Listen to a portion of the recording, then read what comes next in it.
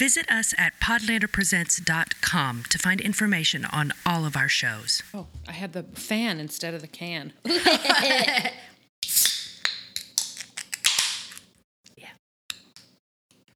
Beer Mosa Day today. We fancy. Well, you know what?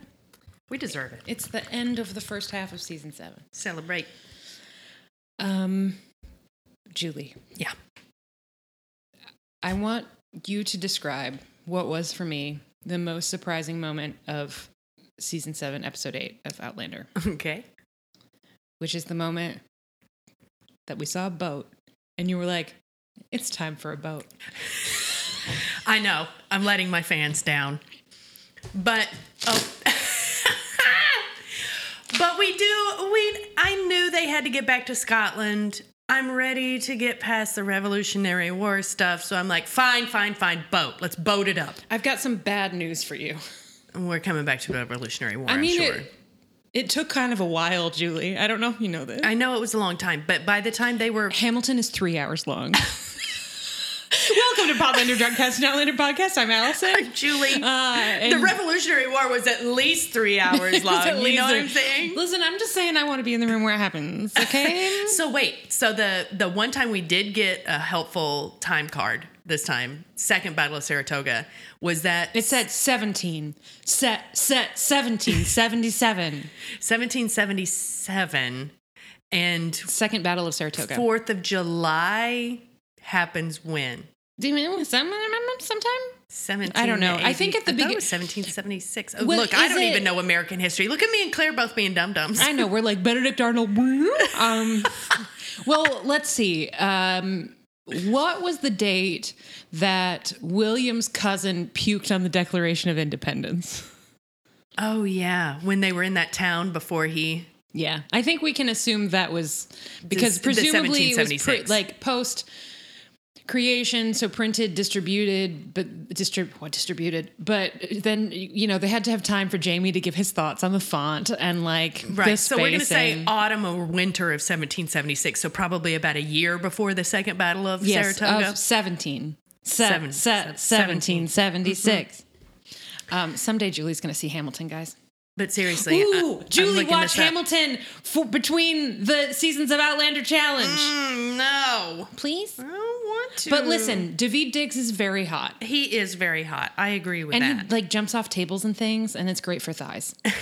Maybe. If Neil is out of the house and I am looking for something to watch. With me. Oh, okay. Sure. We could even do Julie watches Hamilton on Crowdcast. Oh my God. 3 hours? That seems beyond the bounds of taste. We could do it in parts. We could do Act 1 and then Act 2 on a later date. All right. Okay, I'm actually looking up the Wikipedia. I've been trying to make this happen since 2016. And guess where you are right now? The room where it happens? I'm in the room where it happens, yeah. All right, so here we go. September the 3rd, 1783. Jesus balls. That's another 6 years after that Second Battle of Saratoga. So you're right. I'm going to have to just fucking listen, nut up. We haven't even had another George Washington appearance. That's true. Benedict Arnold hasn't made the swap yet. I'm just saying, I know it takes a lot of time, but let's do other things. Takes time to heal and it hurts so much. All right. Today's episode... the mid-season finale of Season 7, Outlander Season 7, titled Turning Points. Turning Points, written by Luke Schellhaus and directed by Joss Agnew. Luke Schellhaus has for sure written for Outlander before. Let's consult the internet. I know he's also writing at least one episode in Season 7B. Ooh, he was also a producer on The Good Wife. Oh, nice. That is for... multiple seasons. All right, so the writer Hold on, we're doing... Is that the writer, Luke? Say his name again? Luke Schellhaus. Luke Schellhaus. Okay, so he wrote, in addition to this bad boy, Season 3, Episode 10, Heaven and Earth. Season 3, Episode 12, The Bacra. Oh. That's a banger. Yeah, that was a banger. Season 4, Wilmington and the Deep Heart's Core. Season 5, Between Two Fires, and Free Will. Season 6, Hour of the Wolf and I Am Not Alone, which is the finale. Hour of the Wolf is episode 4. In my head, I'm going, it is the season of the witch, but Hour of the Wolf. I don't remember what happened in that one. Let's consult. Well, I was so obsessed with season 6, episode 6. I was hoping you were going to say that one. But anyway, Lucas did a great job here. It's Ian's flashback episode. Oh, yeah. So it's a good one. That's another doozy. Well written. Yes. This episode had a metric fuck ton of hot piss, and we like that. We do. We really do. Yes, we like it in the show. We like it on our pillow. I don't know.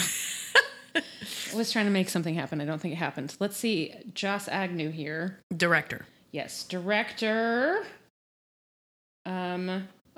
These are his first 2. So he also directed last week's, and then this doozy. I gotta say, we'll do a season wrap-up episode, so I don't want to dwell too much. But I think the direction this season, with one exception, which I gotta admit screams producer interference, because it's just the beginning of the episode and then nothing else is like it. Excellent. Yeah. Like the cinematography, excellent. Really thoughtful staging. Really thoughtful camera choices, like who we're focusing on and when and for how long. I don't know that see, now I am talking about the season as a whole, but I don't know that this is my favorite season of Outlander so far. We are obviously both very high on season 6, and then seasons 1 and 2 are the tits, and there are lots of things to admire in every season, but like we are big Team Malva fans. We fucking loved that storyline. But this, I think, might be the most across the board uniformly well made. Like, they're not over-egging the pudding musically. Yep. They're not... With the possible exception of the needle drop of In the Air Tonight. Which... your mileage may vary. I know it's a divided house, but it was a little... I don't know. I dug it. But... I agree with your overall point. The shape of everything this season has been great. Costuming quietly excellent. We're not in France. There's nothing quite so flashy.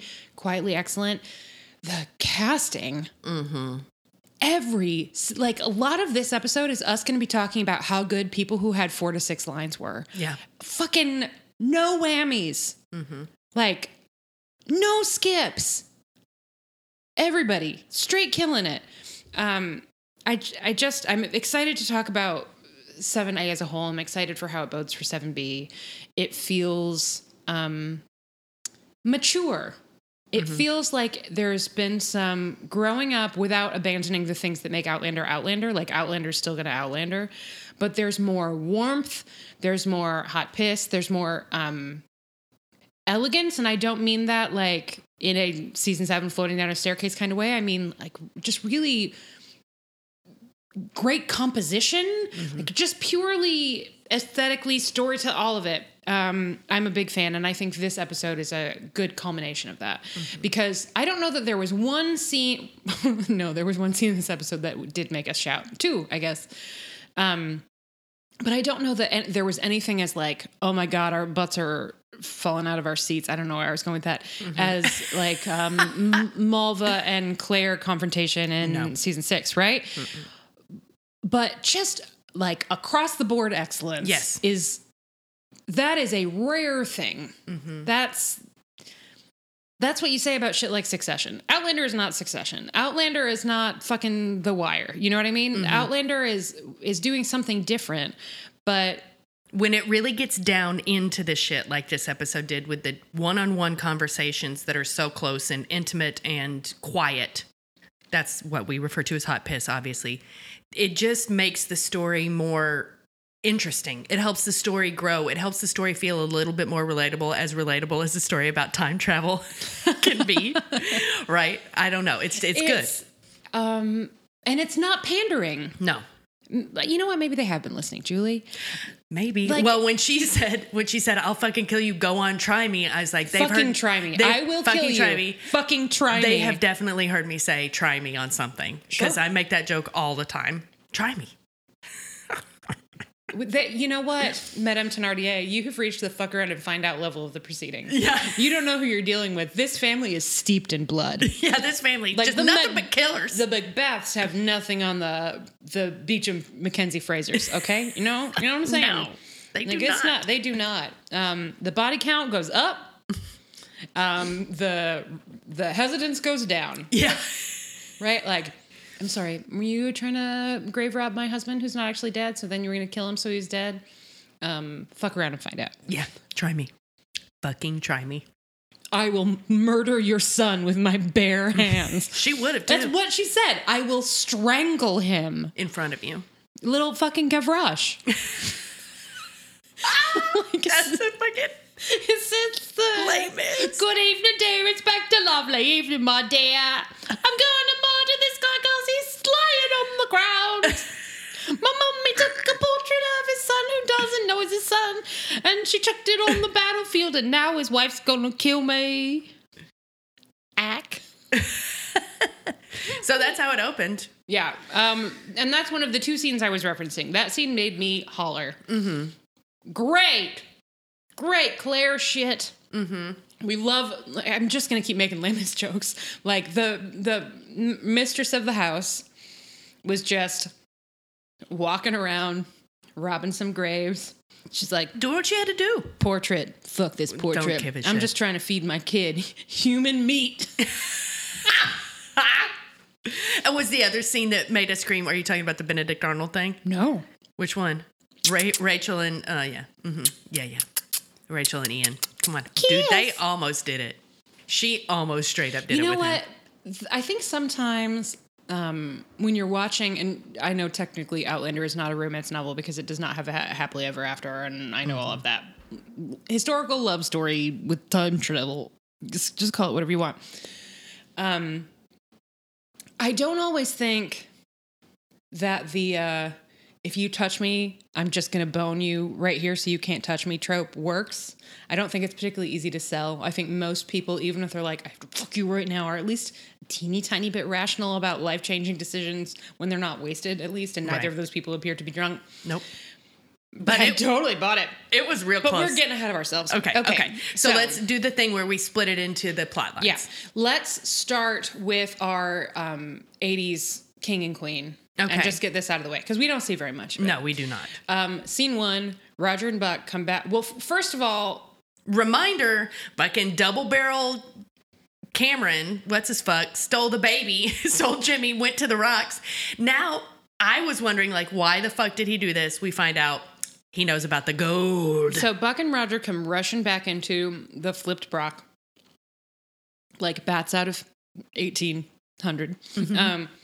And they are bringing the Tufty Club scarf and say, oh, yeah, it happened. Bree, meanwhile, shout out to the makeup department, is sitting on the couch with Mandy asleep in her lap, looking wrecked. Dude. She looks like she hasn't slept in like 3 days. The wig is great because the wig looks like hair that was done and then got slept in and nothing has been done to it since then. Mm-hmm. Like very specifically. Kind of dark, haunted eyes, like her eye bag a little bit. Like she's fucked up. And great makeup. In fact, this entire episode, great makeup. Yeah, agree. Wait till we get to the hand. Oh, yeah. Hand. So she is a mess. Roger's a mess. Buck is like not a mess, but he is determined. He is just standing there like, this shit's fucked. Yeah, I told you. But I'm not going to say it. I'm not going to say it, but I'm going to help you. I'm above that. But also, I told you.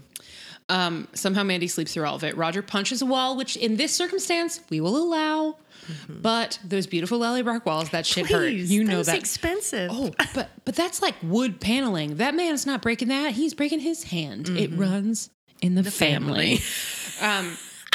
So he says what was inevitably coming. He has to go through the stones. Mm-hmm. He has to go find him wherever the fuck he went. He's got to go to Jimmy. So he whips a dust cloth off of post-wall punch off of this big crate that just says time travel on the side.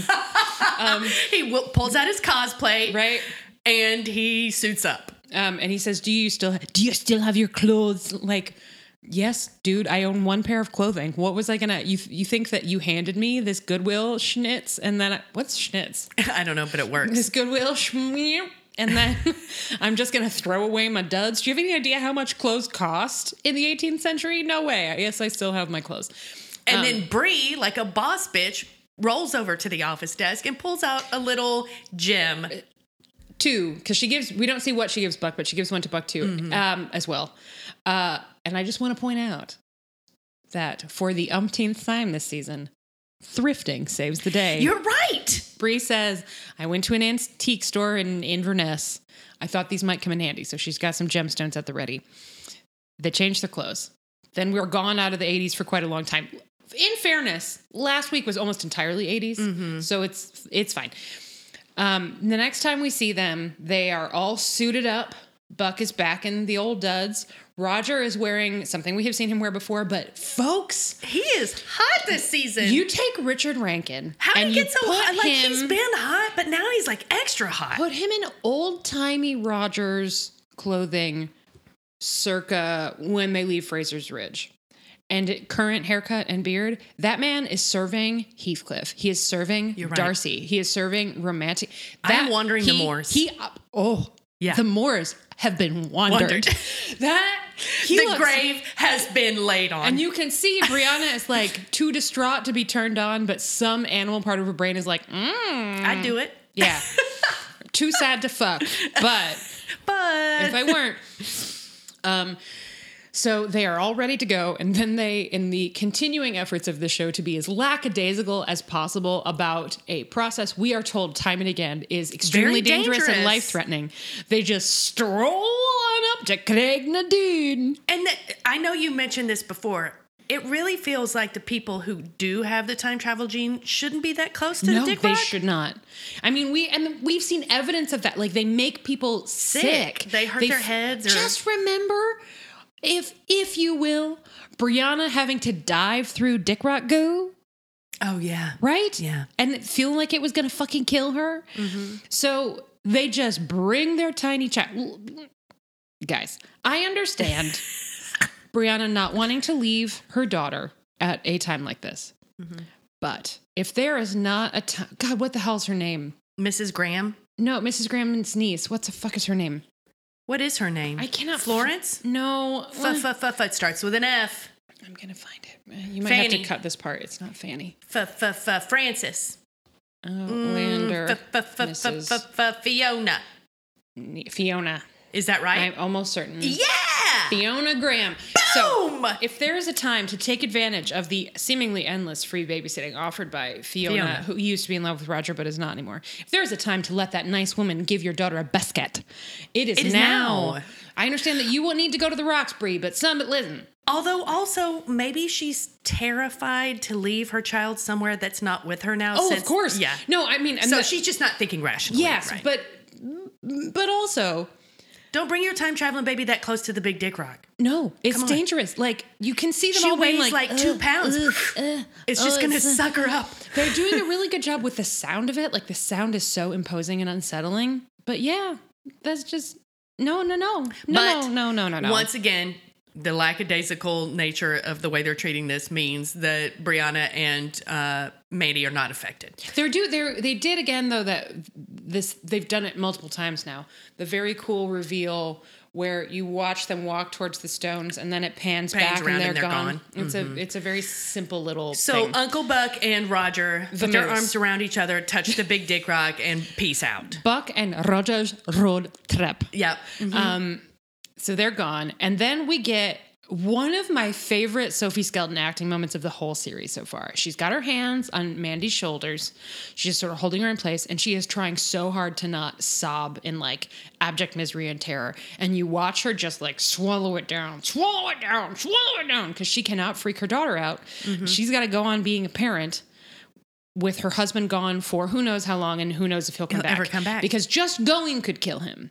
And then he's back there and he doesn't have penicillin. Nope. He doesn't have a little butt bump with tampons in it. Nope. Like, he is unprepared. Prepared. But you know who he has with him? Uncle Buck. Hell of a guy. There's another really good moment that Julie pointed out where after Buck says he's going to go and Roger is like in prep mode, Bree gives him a look that's like, all right. You're all right. You better take care of this man. I will come back there and kill you myself. There's not a ton for Diarmid Murtagh to do in this episode, but God, he's such a... You're Ken. He's such a imposing presence because he's such a large man, but also I just kind of want to hug him. Mm-hmm. But how did they do that magical, mystical act when we saw him like try to hang Roger from a tree? Like, why do I like him now? Is it just because I saw Mandy combing and braiding his beard on the couch? Is that it? Maybe. I mean... Yes. Yeah, I think that's it. Well, there's also just a shift in attitude. He's like, oh, why didn't you say so? Let's do it. Yeah. Anyway, like, you know when... Best wishes to those guys. You know in Willy Wonka and the Chocolate Factory, when Charlie Bucket comes back in, he's like, here are your gobstoppers. And then he like... So, and we go from, you lose, good day, sir, to Charlie Bucket, you wonderful boy. Mm-hmm. That's like, I'm going to hang you for talking to my wife. Roger Mackenzie, you wonderful boy. You're Ken. You're Ken. So off they go, Time Bros. I love a Time Bros. Time Bros. I can't wait to see what happens when they land wherever they land. Is that... Oh, you that have was no the question. Fucking idea. That was the... Pardon me. That was the question that I was going to ask you earlier, but the episode was a little bit too jam-packed for me to get in there. Is this the plot line that you were like, I can't believe this is the batshit plot line? Oh yeah. Oh, okay, cool. All right. Because we've already seen the crazy we already saw the crazy goo in the dam. We've got the Cameron thing, we got the Tufty Club. So whatever happens with Roger and Buck back in the past is the batshit crazy there one. Is still there are layers to the batshit crazy. Okay.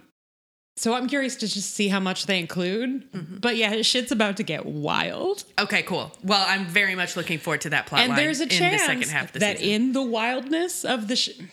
skip ahead if you want absolutely zero spoilers when I don't actually know if this is going to happen and it's in the books and it's just a casting thing. Mm-hmm. Skip, I don't know, like 30 seconds. If they stick to what's in the books, one of the batshit crazy things that this plot line is going to bring us is more Joe Abernathy. That's my little season 7A gift to you. Awesome. Yep. Because you know what? Brianna needs a friend right now, bitch. Yes. Fiona can only do so much. She's got her own kids. Oh my God. Is Bree going to go back to Boston? I don't know. Okay. Whatever. All right. That's cool. Okay. And I'm very excited about Travel Bros for the second half of the season. Time Travel Bros. All right. So that's a wrap on the 80s for this episode. Good job to everybody involved. Can't wait to talk more about the 80s in our various season wrap-up episodes. Mm-hmm. Okay, let's do the mini part of our Revolutionary War storyline. And that is Weeian and Rachael. Yes. Like,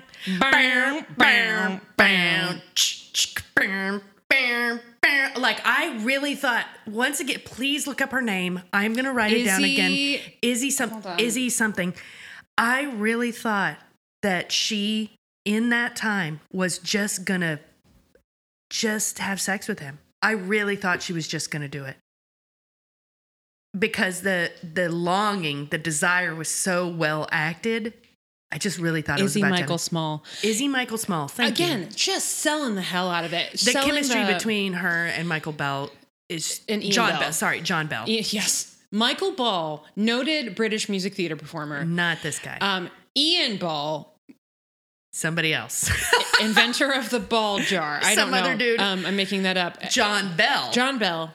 Weeian. Yes. John Bell and Izzy Michael Small together are like peanut butter and chocolate. So how we get here, though, we have a scene, a really great scene that we will talk about in just a little bit between Claire and Ian. Mm-hmm. But partway through that scene, Rollo is like, I still haven't gotten them together. I'm feeling my Haley Mills fantasy. And he walks up and starts licking a bowl with goose grease in it. Which Claire needed for somebody's butt. Yeah, for Denzel needed it for someone's rectum. And it's important that we remember that it is for someone's rectum because it's going to be important in about 30 seconds. So Ian is like, Auntie, I'll get your goose grease and bring it to Denzel. She goes, oh, his sister?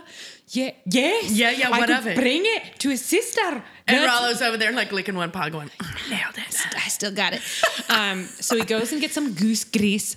And it's greasier than grease, is a thing he says at one point. He brings it to Rachel. They immediately start making sex eyes at each other. He hands it to her. She drops it. Oh, no. They go to pick it up at the same time. They're looking at each other. Hand flex. There's a little hand-to-hand contact. They're both kneeling, and then he just goes for it. And it is a kiss. And she kind of goes for it, too. She's like, yes, yes, yes. And then he pulls away from her, and she does that thing that I fucking love in on-screen kisses where you see, like, her mouth sort of chases his for a second. Mm-hmm. Like, she's like, no, come back. Right? Because now I have to think about the fact that we just did it. But if we're still kissing, then I don't have to think about it. But also, like, I need oxygen energy, right?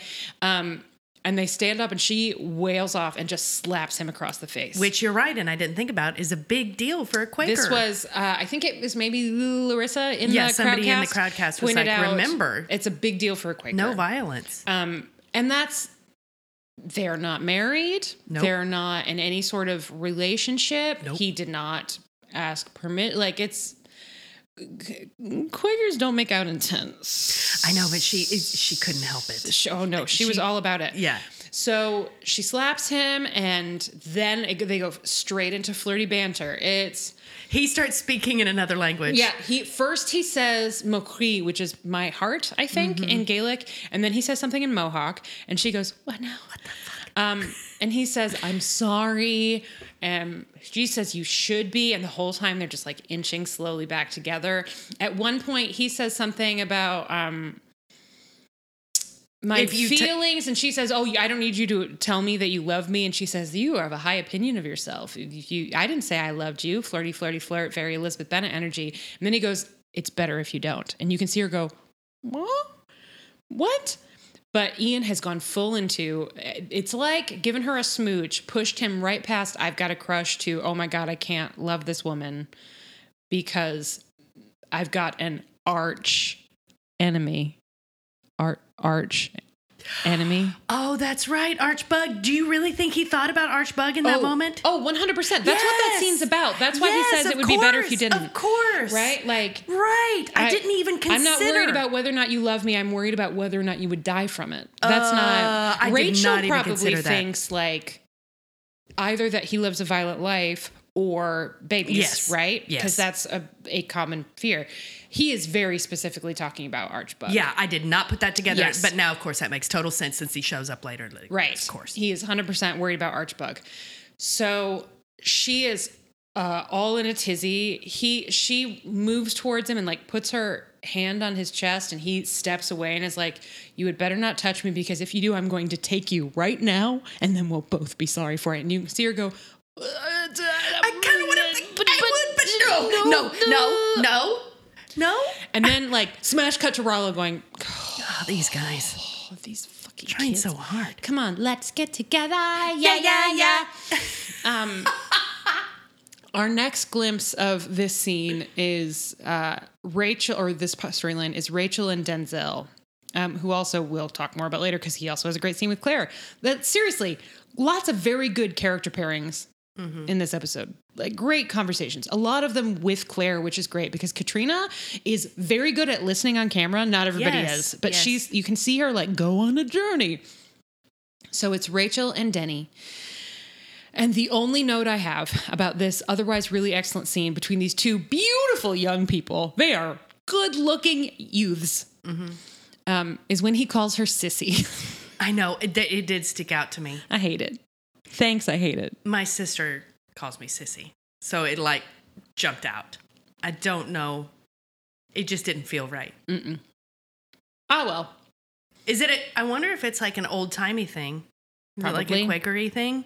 I'm not into it regardless. Yeah, so, I don't like it. They're having a chat, and she says, "Brother, I need you to pray for me." And he says, "Is it about Ian Murray?" And she, "How did you know?" I saw him leave, and he pretended not to see me.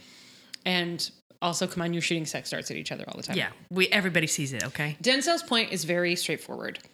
Ian is a man that if Rachel was to marry him, she would be put out of meeting. And it's only Denzel who's been put out of meeting. I kept expecting Rachel to say, "Yeah, but I'm your sister and I'm with you.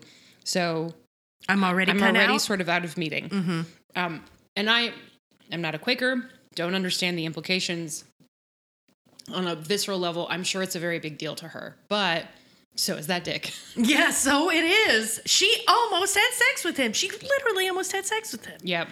So with Rollo right there. I know, God. So basically, he doesn't have any advice to offer her. He says his two thoughts were he can say to never talk to... I can go to Ian and say, don't ever talk to my sister again. Or I can go to Ian and say, my sister She just wants to be friends. She only likes you as a friend. Yeah, she just wants to friend zone you. And what Rachel doesn't say is, he won't believe that. He already knows. He smelled it on me. Yeah. You know what I mean? Yeah. Like, it's too late. We're in this already. It's on. Yeah. So they leave that unresolved, but it's a nice little scene. Mm-hmm. Then we're already almost done. We see Ian come back after Jamie's all expenses paid trip to Scotland, which again, we'll come back to. He says, will you watch my dog? They don't make out. But again, huge, like pining, longing I have energy. to come back for my dog. And yeah. She actually says that, right? I will take care of him, not just because I love him, but because that means thee will have to come back. Mm-hmm. And you can find me at Fort Sumter, I think. They're headed south. They're traveling south. And he says, okay, great. Thanks for taking my dog. I'd like to fuck you now. Yes, can we please just pose? Those two have off the charts. I know, screen chemistry. Something. It's really something. So he pisses off, and then we see Rachel headed south with the rest of the camp. And she's walking along a path in the woods with this beautiful wolf dog by her side. And all of a sudden, this wild animal just decides, oh, look at this guy over here. I know him. I'm going to go say hi. Oh my God, maybe he has a treat for me. And we see him from the back, Bill Nye style, and we all know it's Archbug. Yeah. And there's Archbug putting two and two together like, oh, that's Ian Murray's dog. Oh, this young woman is very lovely. Oh. Your friend must love you very much to trust him with his dog. And Rachel stops just short of going, he does. Like she blushes and he says, I hope your friend comes back to you. And off he goes. After a moment, he does have a moment where he looks off into the distance a little bit, like where he's thinking about, kill her, don't kill her. Kill her? Oh no, he's gotta wait and do that shit in person. Yeah, I know. Because part of the oath was like, you'll watch me do it, or right. But you see him like computing. Now I know something. I've got something on Ian. Yeah, I've got it. It's not great, folks. No, it's not great. It's a bad sign. Mm-hmm. And Rachel, she doesn't even know. No idea. She is fully dickmatized. She is still thinking about that dick, man. She just wants a little slice of Gaelic mohawk. Just the tip. Like, we don't even really have to fully do it. Just put the tip in. Just the tip. Butt stuff. Yeah, butt stuff. Oh my God. Put it in my butt. Then that's not real. So Quaker Barbie wants it real bad, and we want her to get it real bad. Yes. We are very team Quaker Barbie, and also team Ian Rachel. Apologies to William, but sorry. Yeah, sorry, bro. You're not on this boat. Also, you're going to need some therapy. Ian's had some therapy. Mm-hmm. His therapist was nature. Yeah. And also, and Rollo. His family, and Rollo. Yeah.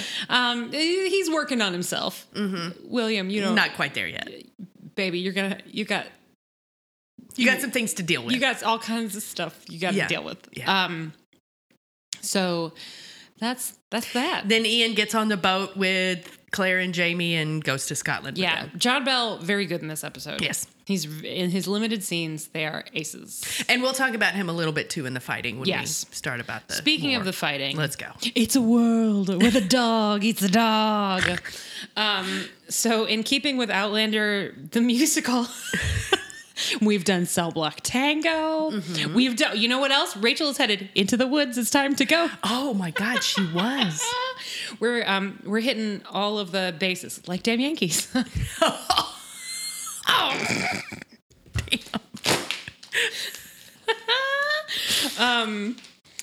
And you know what Quakers are known for? Their sweet charity.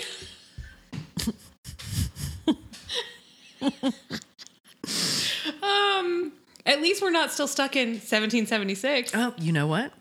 Well, that's where we're going right now, actually, right? Yeah. Well, it is 1777. We've already moved past the Continental Congress. They're not, and they're not so much about to say hello Scotland. God damn it, I fucked up my joke. They're not about to say hello Dolly so much as hello Scotland. Mm-hmm. What else we got? Let's see. The kiss of the Spider Woman. You know what? The other reason the Revolutionary War is important, because otherwise Jamie's going to have to pay rent. Terrible. You're welcome. Okay. So,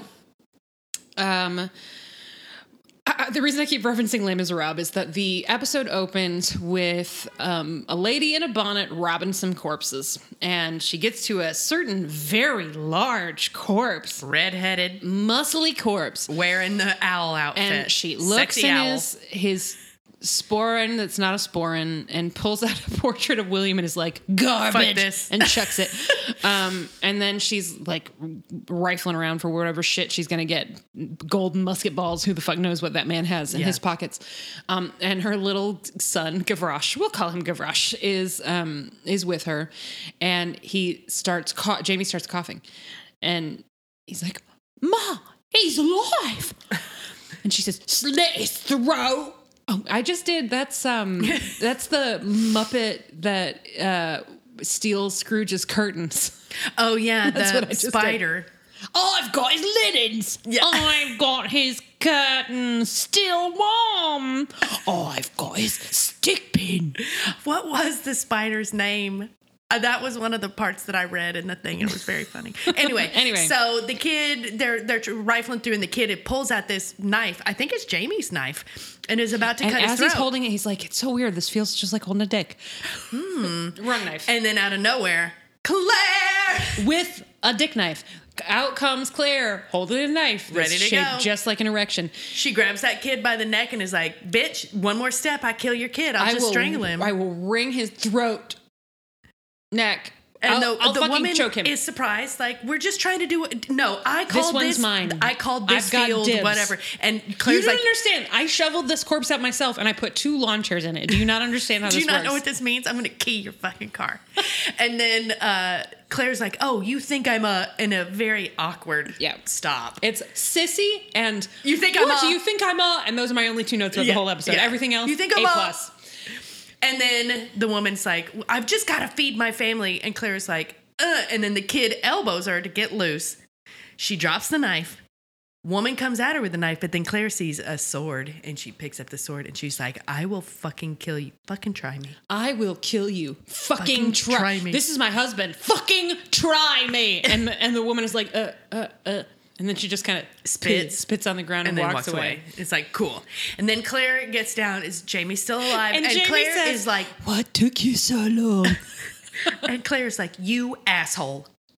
You fucking asshole. You were supposed to be shooting at people from a distance. And instead, I find you leading a charge. What the fuck is up with this hero complex you have, you piece of shit? It's a great scene. She's so mad at him, and it's first completely understandable. Yes.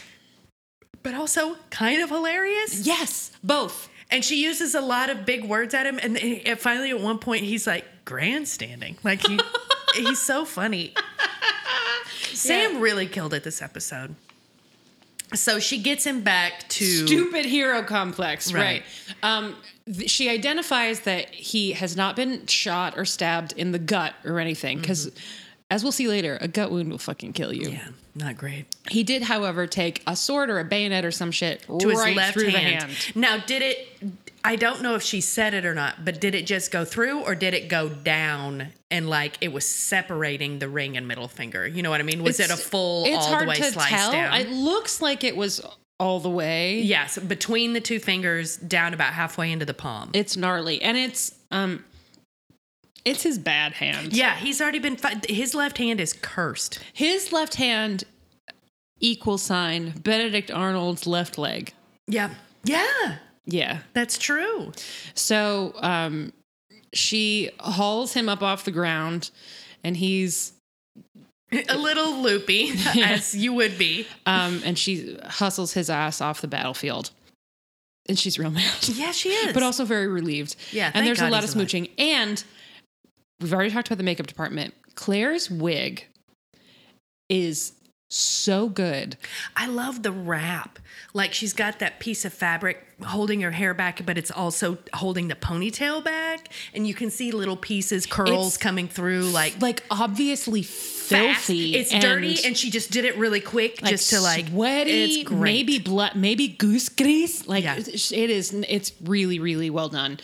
So she hauls him back to their tent, where she does basically everything that she needs to make sure that he can sleep and it's clean. That he's not gonna just don't fucking die on me, like that energy. Short of a hand job. Yes, not yet. Not on camera. Well, hand job. She does give him a hand job. Yeah. She does give him a hand job. It's just the other. It's you know what I mean. Yeah.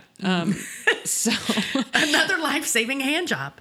They have some banter about what happened. Jamie says basically it was the battle. Bad people die, run, charge, save. Something. But he's having a hard time. That hand, Sam killing it, is rough. Claire gets him moderately comfortable, wraps the hand up, tells him to try to get some sleep. Dr. Larissa has informed us concussions and sleep are okay now. And so Claire, again, best doctor in the world. And then she goes off to tend to other patients. We then see her having a chat with Dr. Denzel, who says... is losing it. Yeah, he's having a hard time. That he had lost 4 patients before today. Now he's lost 10 times that number. She assures him that think about how many he's saved. If he's quadrupled the number of people he's lost, then he's also saved that many more. They have a nice conversation, and he says it's hard for a man like me. She says, a human being? He says, a Quaker. And then he realizes he shouldn't assume it's easier for her. And they're just chatting, but it's very nice. It's a good scene. They're it's good a together. Good scene. So she heads off to go tend to Jamie some more. And she sees a goddamn soldier coming out of his tent. Let's real quick. Dr. Denzel is wearing an apron that is cool. It buttons up on his chest. It buttons onto his shirt, sort of? And it's like a triangle that comes down. And I wonder what what the design is about, because how is that better than like just the straps, like a strap-on apron? You know what I mean? Like, how is just this one point button? Also, does that mean that all of his shirts have a button right there? Anyway, it's cool apron. Cool. It's very cool. So she heads back to her tent, where she sees a butthole coming out. Some fancy motherfucker coming out. What the fuck? Turns out that Granny Gates, Commander Gates, who we learn is called Granny Gates because he's old, but also because he wears little granny glasses. Has come to tell him that a few men from Morgan's from a distancers, Morgan's riflemen. I know they're from snipers. A distancers. Snipers. The snipers. Morgan's bets. Saved the day. Yeah, they saved a company of 50 men. And then they have this great little scene where Jamie he takes the laudanum and he's starting to nod off. He doesn't want to take the laudanum because of bad dreams. Gee. Wonder what that's about. I wonder what bad things in his life he has to dream about. So they're chatting about Abraham. Abraham bringing down the number of the people that God will take. And Claire's basically explaining to Claire, what do you think a finger is worth? A finger, like if a whole city is worth this many men, a finger is worth one man. Basically, he's saying, like, I gotta be me. Yeah. I gotta do me. I gotta be me. I am what I am. Sorry, more music theater references. So he then passes out from the laudanum. The cup just tips right out of his hand, and Claire just looks at him affectionately. And then she stays up all night stitching up that hand, then curls up with him and says, because she had earlier said that he needs to take the laudanum because she can't have him twitching. While she's trying to sew it up. Like Rollo chasing rabbits. Right? And I mentioned death bunnies because it's been a minute. I wonder if the death bunny is going to make an appearance. They're going to hop to it. Yeah. You never know when one of those bitches is going to show up either. So he passes out. She sews up his hand. Real nice work, too. And says, you can dream about chasing rabbits now. I love you. It's a lovely little scene. Go into the fights anymore, you old man.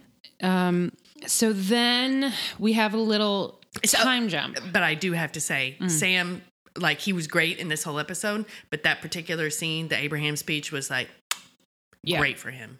Great.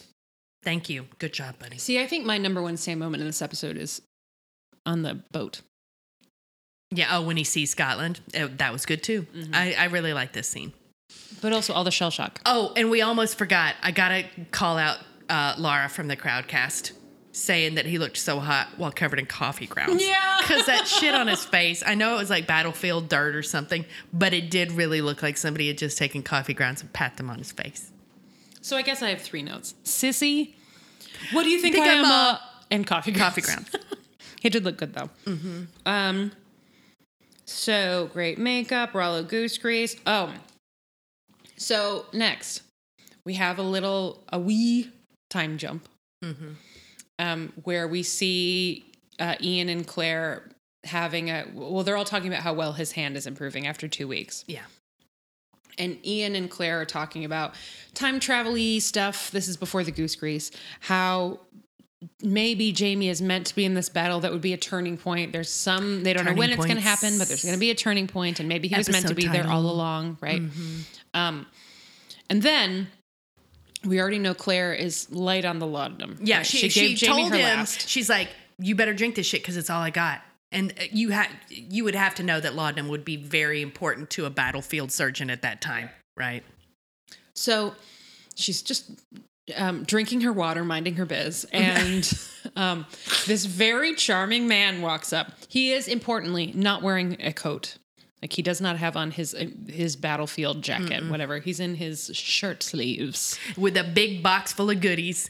And he's like, I need quinoa bark or whatever it was. Sicona bark. Sicona something. And quinoa bark. Whatever. I need kale medicine. Yeah. I want this bark. I know you probably have it. Take your pick from my wares. They have a little back and forth where she asks if he has malaria, and he says no, but one of my men does. I thought you'd want to trade. Quinquina. Sicona. It's I know how it's spelled. It's Cicona. Oh, I thought it was Lizzie Quinquina. bark. Because it's the same thing that they make quinine with, which is It's Lizzie malarial, bark. Anti-malarial. We'll just call it Lizzie bark. Lizzie bark. Okay. So she says, do you need laudanum regularly? And he says, no. Although I did take it once when I shattered my femur. Do you need it regularly? Mm-hmm. She goes, no, I'm more of an ether gal. But I gave it up. And somewhere in the background, you can hear a little voice go, still here? Claire! Hey, Claire! Drink me! Where are you going? Come back! That's so deranged. Oh, my God. Oh, God. Addiction is a real problem. We are not making light of it. No. But also, Claire... resist, honey. Mm-hmm. So they're having this nice chat about how important. She says laudanum is one of the most important tools that she can have because sometimes the best thing she can offer her patients is pain pain relief.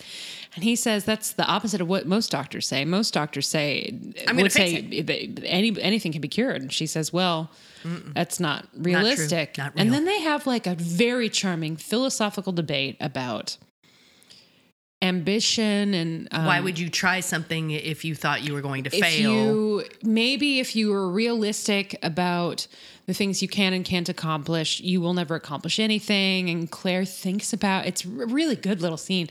Claire thinks about it and she says, well, I suppose you're right, because if we all thought that, we shouldn't do things unless they seem realistic, none of us would be here. And they sort of smile at each other. And then Jamie walks up and turns around and immediately is like, oh, and he bows. And Claire's like, wait, who the fuck am I talking to? And our stranger says, I forgot to tell you who I was. I'm so sorry, madam. You must think me awfully rude. I am not wearing my jacket, nor have I identified myself as the most famous traitor in the history of the United States of America. I'm a regular Brutus. It's like Brutus Judas. Benedict Arnold. But he says it. You know, we never said Ian saying arsehole. Sorry. Gotta cover this. Really important. Mm-hmm. Ian walks in for his little meet cute-ish with Rachel, and he says, here's your goose Auntie Claire said Denzel needed it for a patient, for his, and you could see him looking for rectum, arsehole. It's great. Okay. But they asked Jamie, Benny asks Jamie, we were just having a philosophical debate. What do you think about ambition? And when Claire hears his name, the reaction shot, Katrina pitches it perfectly. It's not so obvious that Benedict Arnold would be like, what the fuck? But like she goes dropping the bottle of laudanum. Whoa. No. So, Jamie, what do you think of this idea? Blah, blah, blah, blah, blah, blah. And Jamie says, well, it's been said that a man's reach must exceed his grasp, or what is heaven for? And Benedict Arnold says, interesting sentiment. Who said that? And Jamie goes, poet. A poet. Poet. I think. And you can just feel Claire's rectum arsehole just seizing but up. She's also trying not to laugh. Yeah. She's like, yes, I think it was a poet. I can't remember his name. Strange. It's Robert Browning. It hasn't been written yet. Yeah, right. Time travel. What a putz. And then Benedict Arnold wanders away. And then Claire is like, dude, look, I need you to know that whatever happens with that guy. We need to have a conversation. Is very important because his name, the name Benedict Arnold becomes synonymous with being a traitor. So like in my time in the United States, if you said somebody was a Benedict Arnold, everybody knows who he is. Yep. So something important happens with him and we have to figure out to make sure it happens. Yeah, they have a conversation in the tent where Claire is giving Jamie the rundown. She's like, everyone admired him. He was an incredibly successful commander. At some point, he decided to switch sides. And when he is found out, it is such a scandal and so unbelievable that any American general would turn traitor that 200 years from now, people will be using Benedict Arnold as a synonym for traitor. And they're both just like, but I like him so much. Why is he so charming? I actually took that note. Why is Benedict Arnold so charming? He's very charming. Yeah. And not in a creepy way. Not in a creepy way. So Jamie wants to know if she knows when it will happen and if they can stop him. And but once basically, again, her knowledge of the American Revolutionary War shits the bed. But even if she did know, she's not in the heart of him. Who knows the hearts of men? But they can't do shit about it because what if him becoming a traitor is inadvertently what causes the Americans to win? Mm-hmm. You know what I mean? Like if they know and it causes them to avoid this calamity, then does it mean other calamities will take place? Like they have no way of knowing. As we have seen, time travel is a fucking bitch. Mm-hmm. I've also realized we forgot something extremely important. What? Julie? Jamie sits up on the battlefield. And then does this again later in the tent, where he says, what happened? What happened in the battle? And Claire does not scream, who won the Battle of Culloden? But it's huge who won the Battle of Culloden energy. Yes. Okay. So Benedict Arnold, apparently huge thumbs up. Mm-hmm. This is one of my favorite things in all of the historical figures show up in Outlander dance that we're doing from here on out, which we've had some of that already, but there'll be more. It's just... Everybody loves Benny. Yeah, man. He just Someone cool. in the crowdcast called him Benny Arnie. Benny Arnie. Everybody loves Benny. Benny's a good guy. He's such a good guy. And here we get a little glimpse of maybe the seeds of what goes wrong. Because... Granny Gates sucks. They are getting ready to fight a little battle. Battle of Saratoga, day 2. Second Battle of Saratoga. Jamie is already having some... struggles. Like he is already feeling a certain type of way about all of this battlefield shit. And he's nervous about Willie because he figures out that Willie is somewhere in the area, right? And he is really, really obviously nervous that he's going to accidentally murder his son. He's already told us, I swore I would never stand across a rifle across a battlefield pointing a rifle at my son, whatever. But they're at like a pep rally, like a war pep rally. Oh yeah. And Daniel Morgan, Burt Lancaster, Cornish Game Head Edition. Yes. God, he really is serving huge Burt Lancaster He's energy. very handsome. Yeah, but he is rousing the troops. He reads a letter from someone saying how good they're all doing. Yeah, saying that the Americans have retaken Sugarloaf, and Jamie is like, fucking Sugarloaf. It wouldn't have been like it already would have been ours. Come on. Fort Ticonderoga would have been ours too. Butthole, listen to me. Buttholes. Nobody would. They're calling it Mount Defiance because they shouldn't be naming things. Womp, womp, womp. And then he's whipping everyone into a frenzy, and he's like, you know why the British are bad? Do you know why? And then fucking Dr. Denzel goes, oh, he's going to do this again. Yeah, we saw it the other night. And he walks away. It's a good little moment. Gotta go. He's like, enjoy the show. And then he takes his shirt, Daniel takes his shirt off, takes a quail shirt off, and turns around, and lo and behold, it's the return of the Cornish gay men. So Jamie has this reaction that's like, that I thought was really interesting, where it's not exactly kinship, but it is obviously, because I don't know how much you remember of this in season 1. I remember that he got over it real fast, like being the... But that's not even what I'm talking about. When Claire and Jamie are like first getting to know each other, I'm talking like episodes 1, 2, 3. Mm-hmm. Gilf will bring him somewhere and take his shirt off and show him to everyone. And take his shirt off to have people understand why they hate the British, to raise money. Right. So he feels a little weird, kind of weird shame maybe, or like, oh God, it was so gross when I had to do that. Now here he is doing it a little. I don't know. Yeah, there was it's complicated, which is what I really like. It's not cut and dry. You could read his reaction any number of ways, but it certainly seems like the beginning of...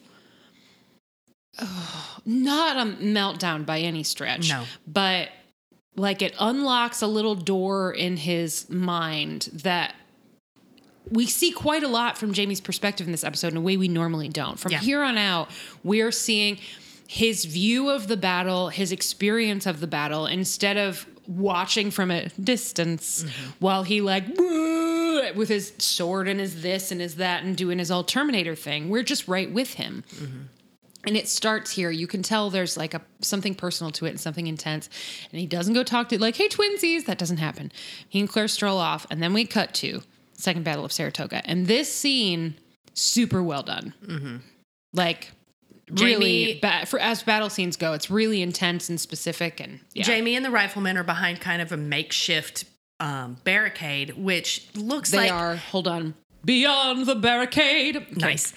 Which looks like it just really shouldn't be able to hold up to the enormous lines of redcoats. Like a shitty fence. That are just marching slowly. Like they're not even that far away. I would say they're probably like 20 yards away from this thing. Yep. And it just looks like the redcoats can just keep shooting at it and like knock it down. People are falling left and right on both sides. Yes. Like, lots of people are dying. And Jamie starts kind of like short-circuiting a little bit. Like you can see his discomfort. He's overwhelmed. We've never really seen this from him before in these types of situations. He's still the Terminator. Don't get me wrong. Yeah, don't get me wrong. He shoots a ton of people. Yeah, he's shooting people, and then they Simon Fraser, his second cousin, who's the general on the other side, comes onto the battlefield for the redcoats on horseback. And fucking Burt Lancaster Crockett is all like, "Somebody kill him!" Well, no, because first it's Benedict Arnold. Benedict Arnold is like, somebody shoot that motherfucker. And then Daniel Morgan says, Jamie, he's right. I respect and admire General Fraser, but he must be killed. Wah! And so people start trying to shoot him. And then Benedict Arnold is like very specifically, hey, shoot that guy to Jamie. To Jamie. And Jamie is like, fuck. And he trains his little quail gun on Fraser. And then at the last minute is like, nope, and aims just at another random redcoat.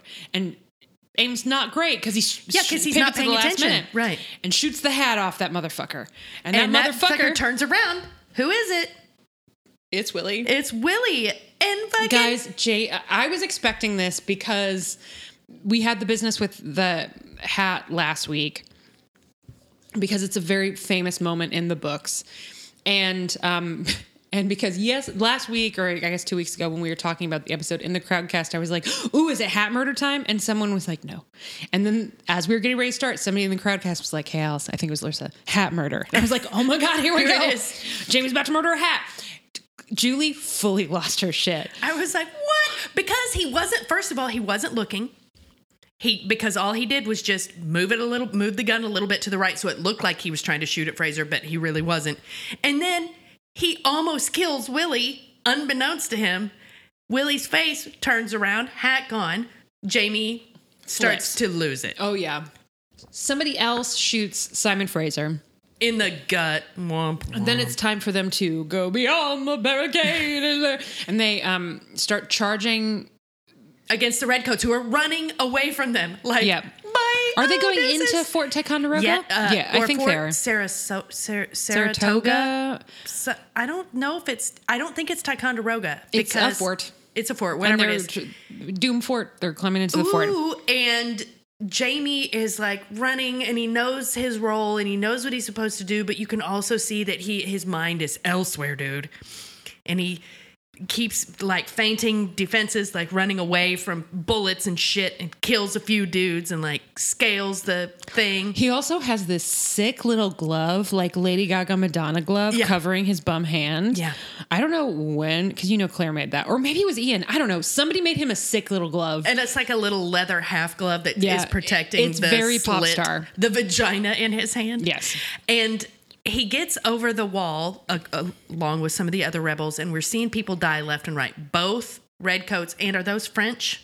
Who are the other, not French? Germans. We see some German soldiers dying. We see like hand-to-hand combat inside the fort walls. It's wild because Jamie is like going in and out of it. Like sometimes he's in Scottish Terminator mode. Like there's a moment when he tosses his pistol in the air, catches it by the barrel, and then fucking clubs somebody, right?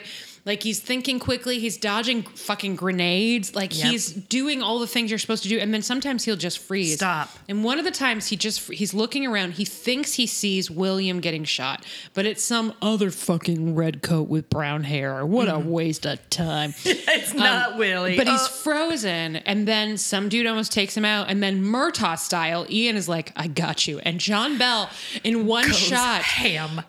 Stone cold. It's honestly very reminiscent of the Browntown shit because it's not exactly emotionless, but it is methodical. Like it's not. I came here to kill. Rage.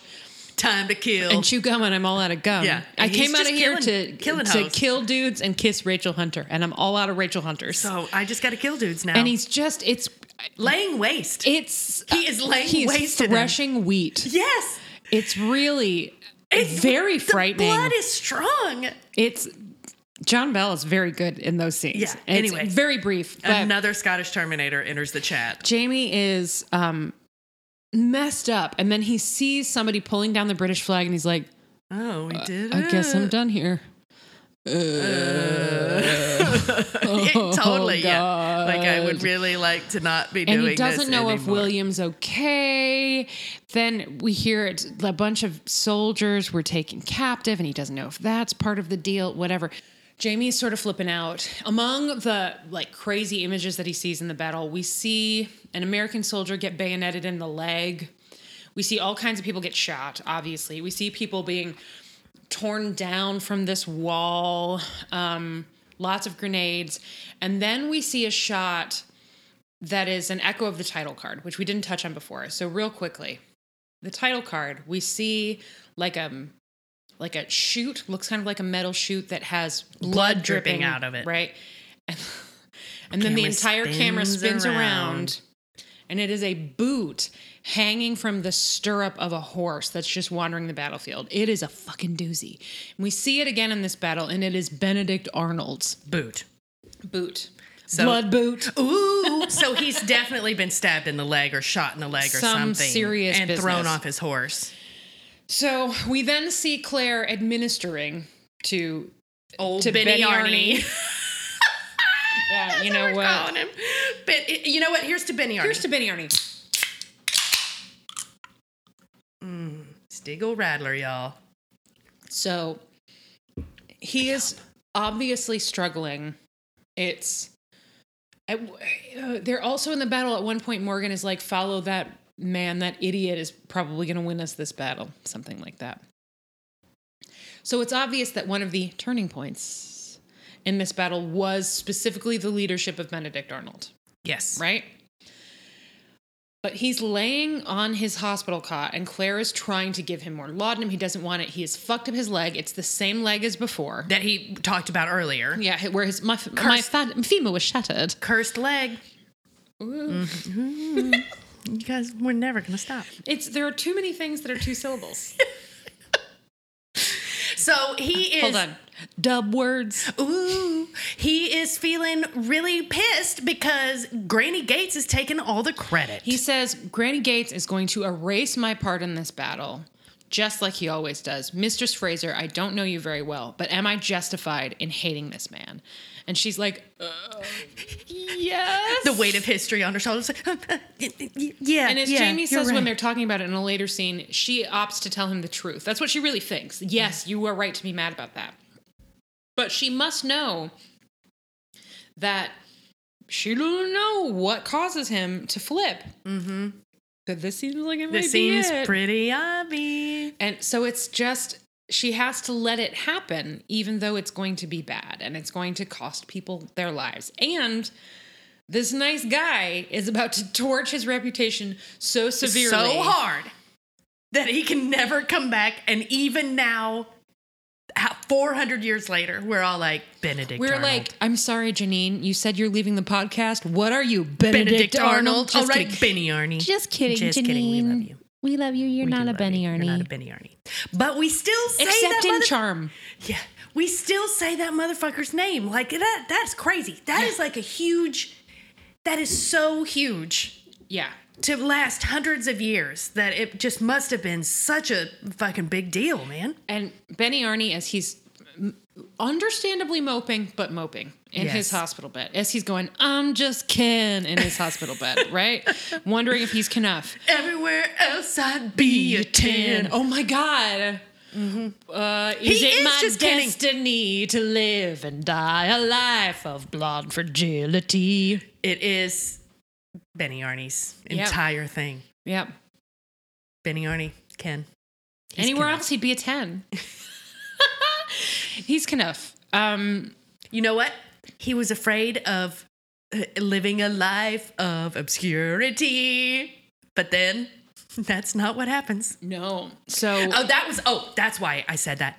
Fucking Claire. Yes. Oh, they'll remember your name. Yeah. He's worried as he's moping that basically he says, I wish I had taken a bullet in the heart instead. At least then I'd be a martyr and people would remember me. And Claire goes, people will remember you. They will remember you.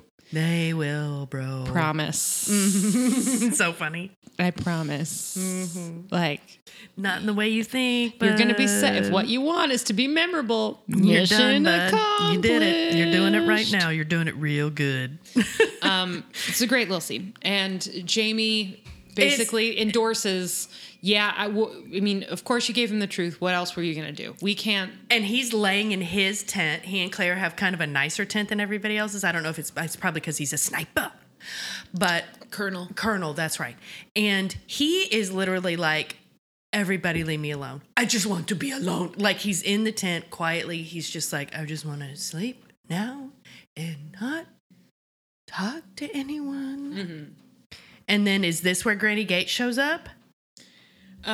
They're outside. When that happens. That's talking right. about what, I don't know how awesome Jamie's glove is. Mm-hmm. And Granny Gates shows up in his little glasses. Says, Colonel Fraser, a word with you. And Jamie gives Claire this look. Like, it's like, oh, did we mention Claire's look to Ian?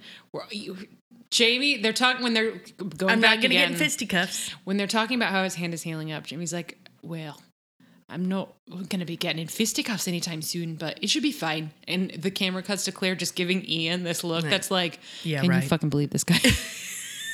I'm not going to be getting in fisticuffs. Yeah, okay. Sure, yeah, okay, sure. buddy. I mean, sure enough, cut to 45 minutes later, and Jamie is scaling the wall of a fort with his bare hands. Yes, with his broken hand. Well, with his mostly bare hands, because tiny pop star glove. Tiny pop star glove is in effect. So, but I bet that hurts. Like back in the now-ish, Jamie follows Granny Gates into the tent, and he's like, what now? Why can't you all fight your own fucking wars? Because didn't they say, wasn't he telling Claire outside before Granny Gates showed up that part of the terms of the surrender was that people were going to get to The go. British. Yes. So part of the terms of the British surrender was that none of them could ever fight again. Mm-hmm. So they're like, William's safe. Yes. Yeah, that's right.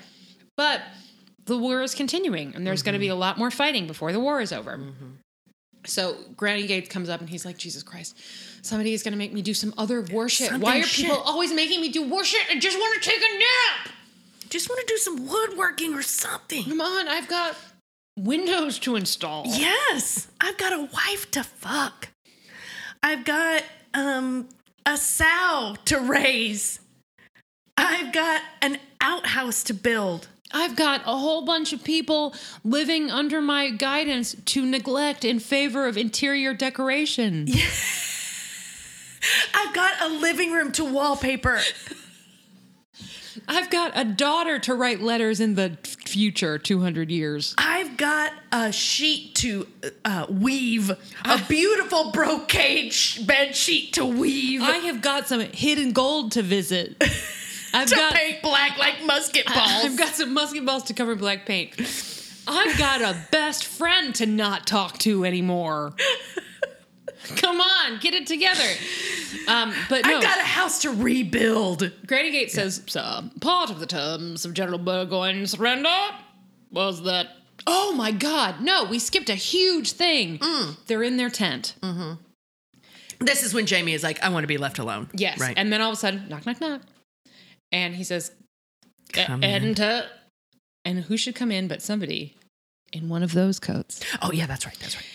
And this young lad, who it must be said also looks a lot like William. It's like they found everybody that would look decent in a William wig and then hired all of them so that they could all just wear William wigs. So that every time they walk somewhere, Jamie's like,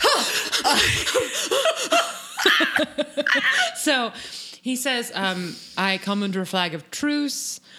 You are the kinsman of General Simon Fraser. He has requested to see you before the end.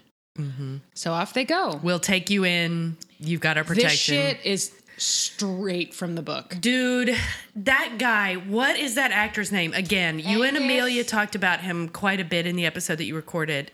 He is so good. He really is just like a Shakespearean actor got dropped in the midst of this shit.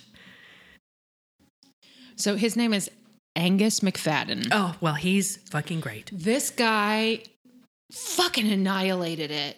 And it's just like a lovely scene with Jamie and Simon where Simon is very clearly just about to die. Yeah. So they come in and they speak Gaelic to each other. There's a very Scottish-y remark where he says, cousin, how are you feeling? And he says, I have a wee bit of indigestion. Might be something I ate. It's like, I got a clean eye on the musket ball. What was it that fucking Rupert said about having one eye? It was very much that energy. Yes. The like, gallows humor. Yes. But it's a very, Jamie is talking about, remember when we were boys chasing after the bigger boys with sticks too big for us? And he calls him Seamus Brian, Jamie's son of Brian. And Jamie calls him Simon, son of Simon. And they have this lovely moment together. I'm sorry that this has happened to you. So far from kin and far from Scotland. And he says, well, I have kin here now. It's beautiful. It was a great scene. Claire, also, when they first walk into this like general tent, like champagne tent. Mm-hmm. Coop tent. Coop tent. Ooh. Claire takes one look at him and then kind of goes, and then says, he doesn't have long. She's kind of like, It's going down. Minutes. My spidey sense is tingling. So they have this lovely little exchange, and that guy is fucking killing it. Claire leaves the tent and runs smack into William. And both of them are great in this scene. You can see this moment where William is like, Mistress Fraser, the last time I saw you, I was flipping my shit because I didn't figure out until too late that Ian Murray was going to break you out of Fort Ticonderoga. And then I did something that I was against my better judgment, but it still felt right. I've seen some shit. It's complicated, Mr. Fraser. I've seen more Claire shit now. Immediately gets this incredibly sympathetic look on her face where she says, did you get a chance to see him? And he said, I already said my goodbyes. Because remember, General Fraser and William, they had a thing going on. They're kindred spirits. Guess what? Literally. They are fucking related. They just don't know it. So she says, I'm sorry for your loss. And he says, thank you. Oh, did you mean the battle? And Claire's like, no, I didn't fucking mean the battle.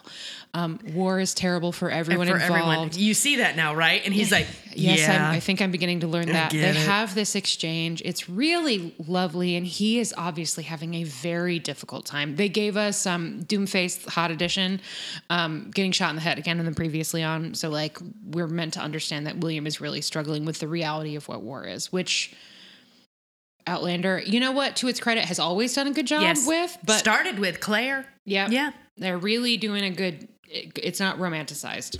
And in fact, this episode, when Jamie does take the fort, we talked about it a little bit, and you mentioned it in the Crowdcast. This is kind of the first time we've seen him have the full, like, shutdown.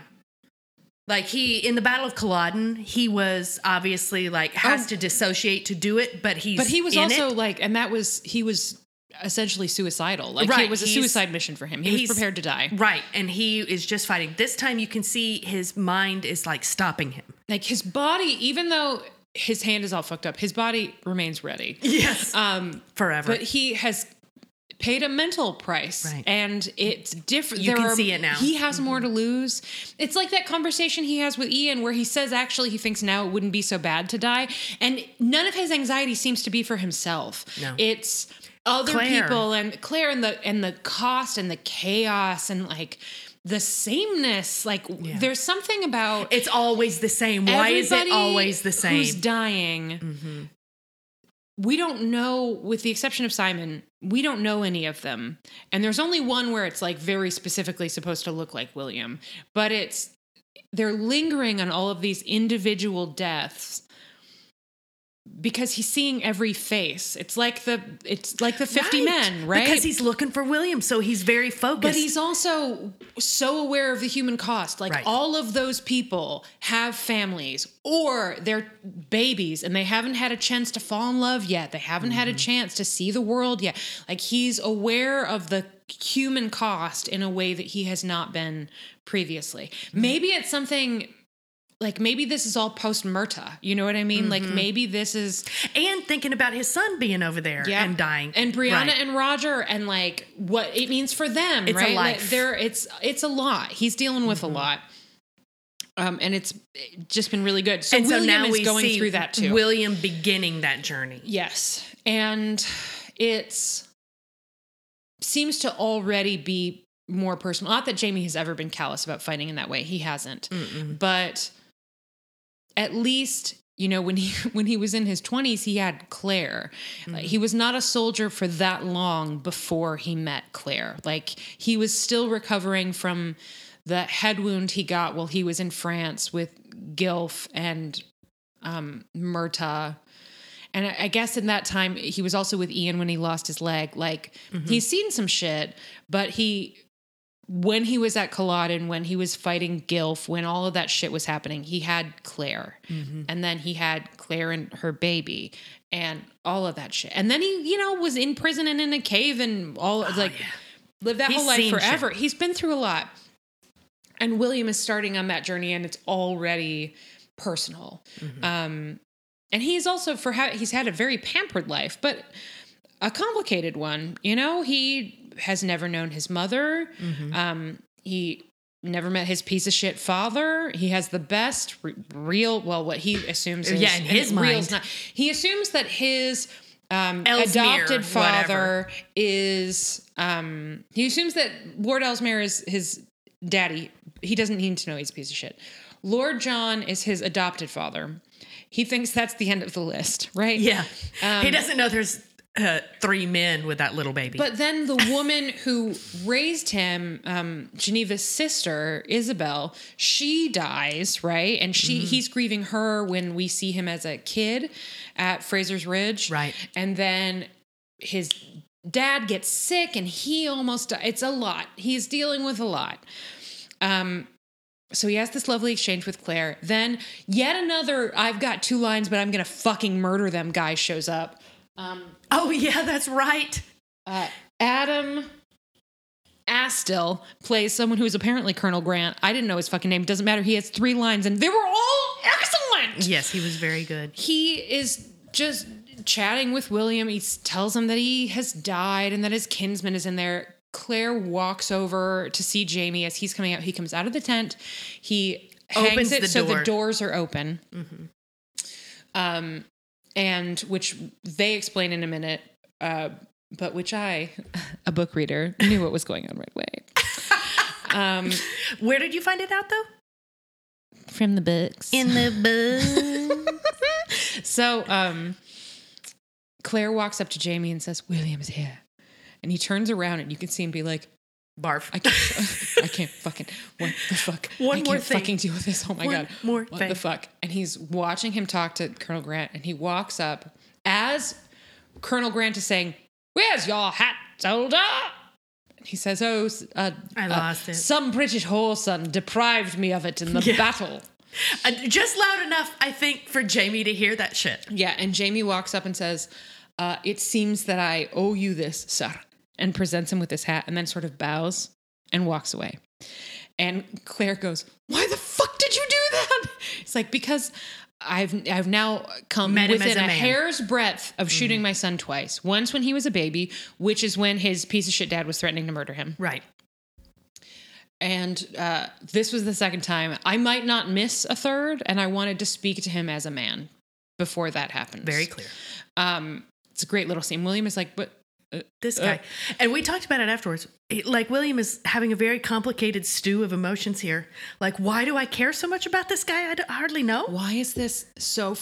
every time this guy comes up in conversations, people seem to be looking at me like deep, meaningful glances. Really I don't understand. Staring at me. And his wife is like really staring at me all the time. And like, I don't know why I feel these things. What is up with this guy? He remembers it at least a little because he remembers his Catholic name. Remember, we see that when he's doing his death song. Mm-hmm. William James. Mm-hmm. My death song is I lost my hat. JK. Yeah, no, he's had enough now. He's seen some shit. So Jamie gives him back his hat, has that great moment with him, and then they leave. And then Colonel, I'm great even though I only have 2 scenes, was like, you better put your hat... Interesting man. He's an interesting man. The general kinsman. Sure does look like you, but with red hair.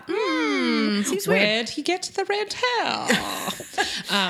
Put your hat on. You should put your hat on, Captain. And William goes, Captain? He says, yeah, General Fraser wanted you made a captain after the last battle, but General Burgoyne just signed the order. So, congratulations. Captain. And William says, oh, did he know?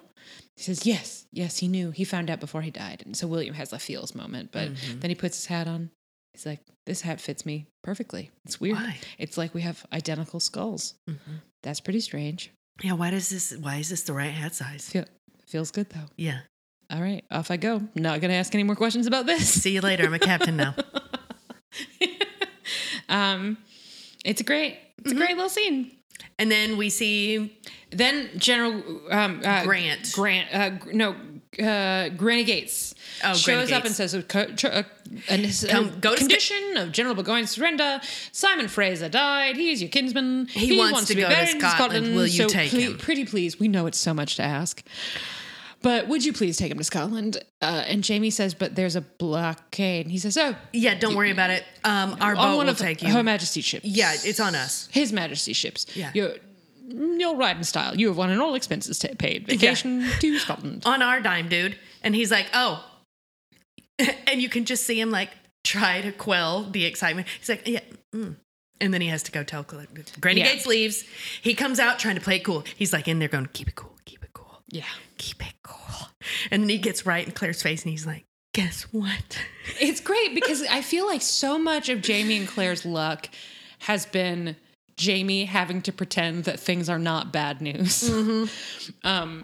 This time, it's good news. This time he's like, that sounds agreeable to me. Mm-hmm. Keep it cool. Keep it cool. Keep it He cool. tells Claire they're going to Scotland and they hug. Ian asks Rachel to watch his dog. Cut to the boat. But in a gift just for Julie, we immediately get What? It's in the Irish. But aren't you the person whose Revolutionary War dignity, whose colonial dignity was up checking his hardtack into the Irish Sea? And we're like, oh, we're almost there. Yeah. Great. And then the last shot. It's great. There's acupuncture banter. We don't see any needles. Huge missed opportunity. Ian laughs Jamie a lot. Is hating being on a boat. Also, Ian walks into the cabin and goes, I miss my dog. Yeah, that's very cute. And what he means is, I miss Rachel Hunter, but also, I miss my dog. It's very sweet. But then we hear the bell ring and we know that land ho, and we hear somebody say Scotland, and everybody goes above board. And Jamie has a beautiful moment. Sam Heughan has a beautiful moment. One of my favorite Sam Heughan moments in the whole series. It's right up there with, this is wonderful news. Yeah, when it's not wonderful news. He sees Scotland and, you can just see it. It's so pure. You can just see it in his eyes that, like, he didn't know if he was ever really going to see it again. And here it is. Oh, my God. And he's so relieved and sad and happy and, like, everything all at once. It's beautiful. All three of them. Claire's is not quite as heightened as either Ian. Well, she doesn't have the... Right. Mm-hmm. As either Ian's or Jamie's, but they're all of them very moved. And it's a great way to end the season. Mm-hmm. Like there are cliffhangers and there are cliffhangers. And we've got the Arch Rachel cliffhanger. And we also have the time travel cliffhanger. The Time Bros. Cliffhanger. But this is just Scotland, sweet Scotland. Hell yeah. And guess what that means It's time for Jamie to go back to his Mojo Dojo Casa house. That means, speaking of Mojo Dojo Casa House, that means Jenny Murray in the second half. Yeah, here we go. Okay. So Julie. Yeah.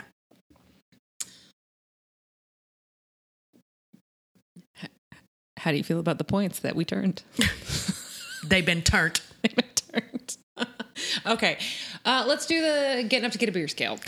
I didn't. I would not have. I don't think I could have because the conversations were all so in depth. Yeah, the hot piss was unmatched. It was great hot piss. Were we just going to get up and leave while Claire and Benedict Arnold were talking about philosophy and like trying to figure out if they were drug addicts? Like, no. Are you a drug addict? And also, what do you think about the conversations were too good? The actual human connection and the depth of the conversations and the closeness and intimacy of the conversations in this episode specifically really got me going. And very relaxed isn't quite the right word, but they're not pushing it. They're not forced. None of it's forced. At no point in this episode did I feel that anybody was trying to tell me what to feel. Exactly. No, not at all. You were... Don't bring it back to that boat. The worst boat. The boat that ruined all other boats for me. Oh, God, rude. You know what? We liked this boat. We weren't there very long. It's season 7 blue. We got some good acupuncture banter. It was fine. Ian got to say, I miss my dog, and then laugh at his uncle. What more do you want? But the hot piss was so good in this episode. There was a kitty. Oh, God, there was a kitty on the boat.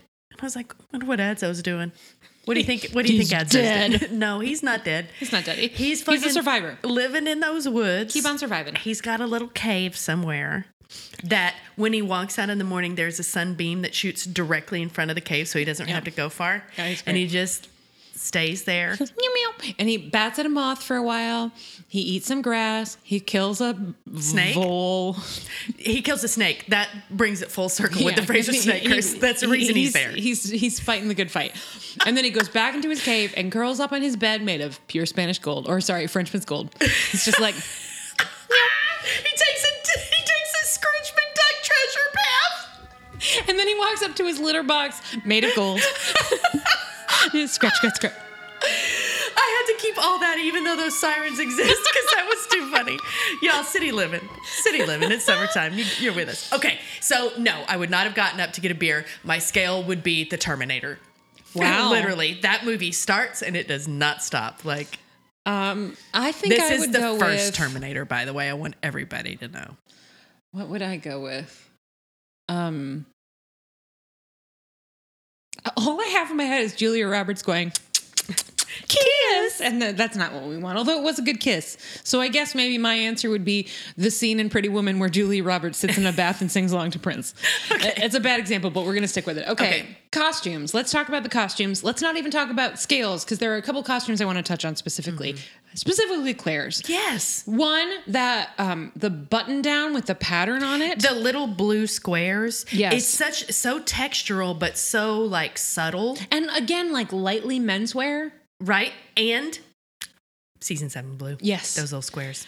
We've got Jamie's cool fucking glove. Oh yeah, man. Really neat. And his leather vest that he's wearing at the end that makes him look real like.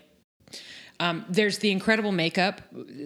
We didn't talk about Simon's makeup when he's on his deathbed. It was very good. All the blood, the gore, his hand. Everything but the coffee grounds. The coffee grounds, I know that was either dirt or gunpowder. I don't know what it was, but it really did look like coffee grounds. Folgers was in his cup. Folgers was in his mug. Come on. On his mug. Yeah. But the best part of taking drugs is Folgers in your mug. The hand makeup was so good. Yeah. The stitches, like mid-surgery stitches where it just looked like a little porcupine. Oh my God. Yeah. It was great. It was the wigs remain excellent this season. So good. Claire's was great. The other Claire costumes that I wanted to talk about, there are two more. One is her buttons up the side. Yeah. That looked like a lab coat. Mm-hmm. And then I think it was Larissa in the Crowdcast pointed this out. Not only is Claire all of them look great when they're on the boat. They were in their I'm on a boat best. But Claire's is not only season 7 blue. It looks like the bat suit. Like it looks like what she wears when she first goes back in time. Back in time. The kind of higher neck profile, kind of squared off shoulders, like 40s kind of profile on it. Yes, it was great. Yeah, her costumes were all wonderful and very kind of subtle, like just little flashes. I guess I have one more note. So what are our notes? What do you think I am? That's 1. 2 is sissy. 3 is coffee grounds. 4 is just put the fucking needles in the guy's face. Yeah, just lay down and let me do this. Boom, boom, boom. Seasickness. He is a very weak seaman. His seasickness is so severe that it is supposed to be life-threatening. Like, he literally will go weeks without eating and just constantly vomiting. Oh, gross. It is very serious. Put the it was one scene. I get that he would have had to take it out for us to get the beautiful, dreamy moment up aboard the ship looking at Scotland. But just let the man have just do it. It's just like the Stones. I get that theatrically you want more to play with, but sometimes when it's somebody's health, you just have to commit to these circumstances that have been given us. Also, like, really, I guess in the books, here's a question for you. In the books, is it a whole head setup, like pinhead? Forehead. Just it's, if memory serves, they're all in his forehead. And are there several of them, or are there just a couple? I don't think it's dozens, but there are several. So it would have taken Claire a goodly time to remove them. I mean, she is offering to put them in, right? So, but what I'm saying is, if they did have the scene and he had them in there, it probably wouldn't take her that long to remove them to go upstairs. He could just take them out. Pull them out. Doink, doink, right? Doink. But then we get Jamie being just like walking around with pins in his forehead. It's just funny. Come on, let Outlander be funny. Yeah. And also, if you are telling us something is serious, then you have to take it seriously. That is the contract of taking in a story like this, right? Like the Dick Rocks. If the Dick Rocks are incredibly dangerous, so does acupuncture for seasickness. If the Dick Rocks are incredibly dangerous, then you have to treat them like they're dangerous all the time. Yeah, you can't have people just wandering right up to them. You can't have them just walking Lil Mandy up to the Stones. You can't do that. And if Jamie has incurable seasickness, put the needles in his head. He can do it. Just for a second. He can just be like, I'm done with these. And then he just pukes. The minute he pulls them out, what? You know what, honestly? Here's my final note on this. Here's how I would have ended this season. Beautiful moment. They're all staring at Scotland, that beautiful song. And then Jamie's just like, oh, hold on, please. Come on, let's do it. We'll put a little sauce on it. Okay. All right. Costumes. Were there any other costumes you want to talk about? I really liked Rachel's sort of mustard colored lace up bodice with the sort of striped fichu that she was wearing. Oh, fucking Dr. Denzel's apron. That shit was baller.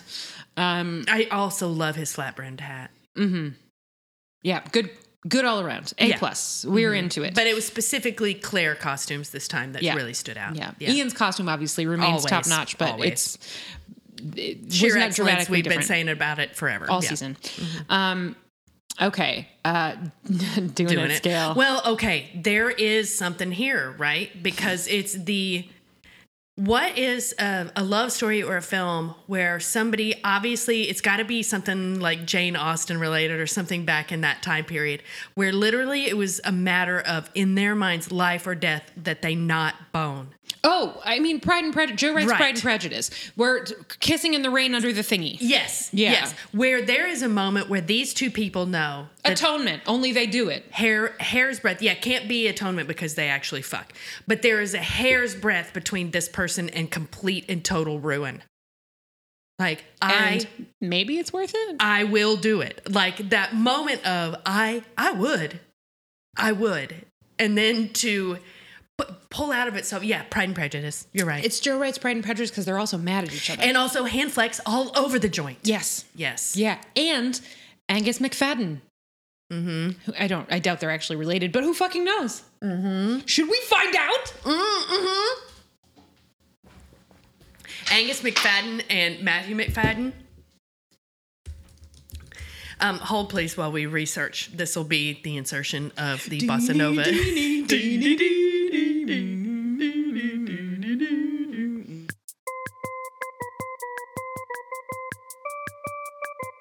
They have to be related, right? What? It does not say anything about that. However, he was once engaged to Catherine Zeta-Jones.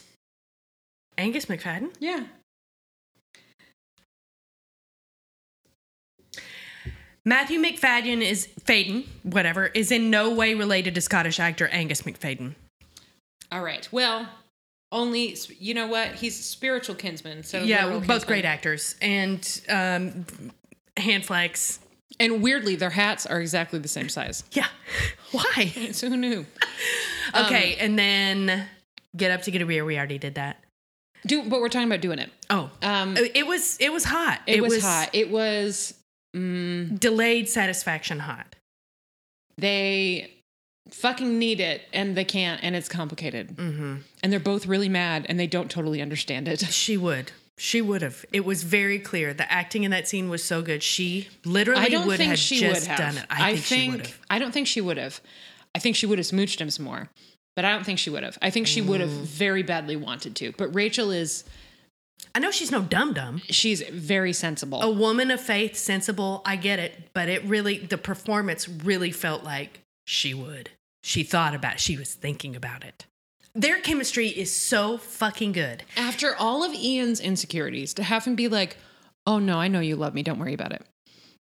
There are other issues. Like they kiss one time and he's like, you love me. I know. We love each other. It's cool. It's obvious. It's like, that's what's happening. Like, don't get on board. Like, no, wait, don't get on board. Back up.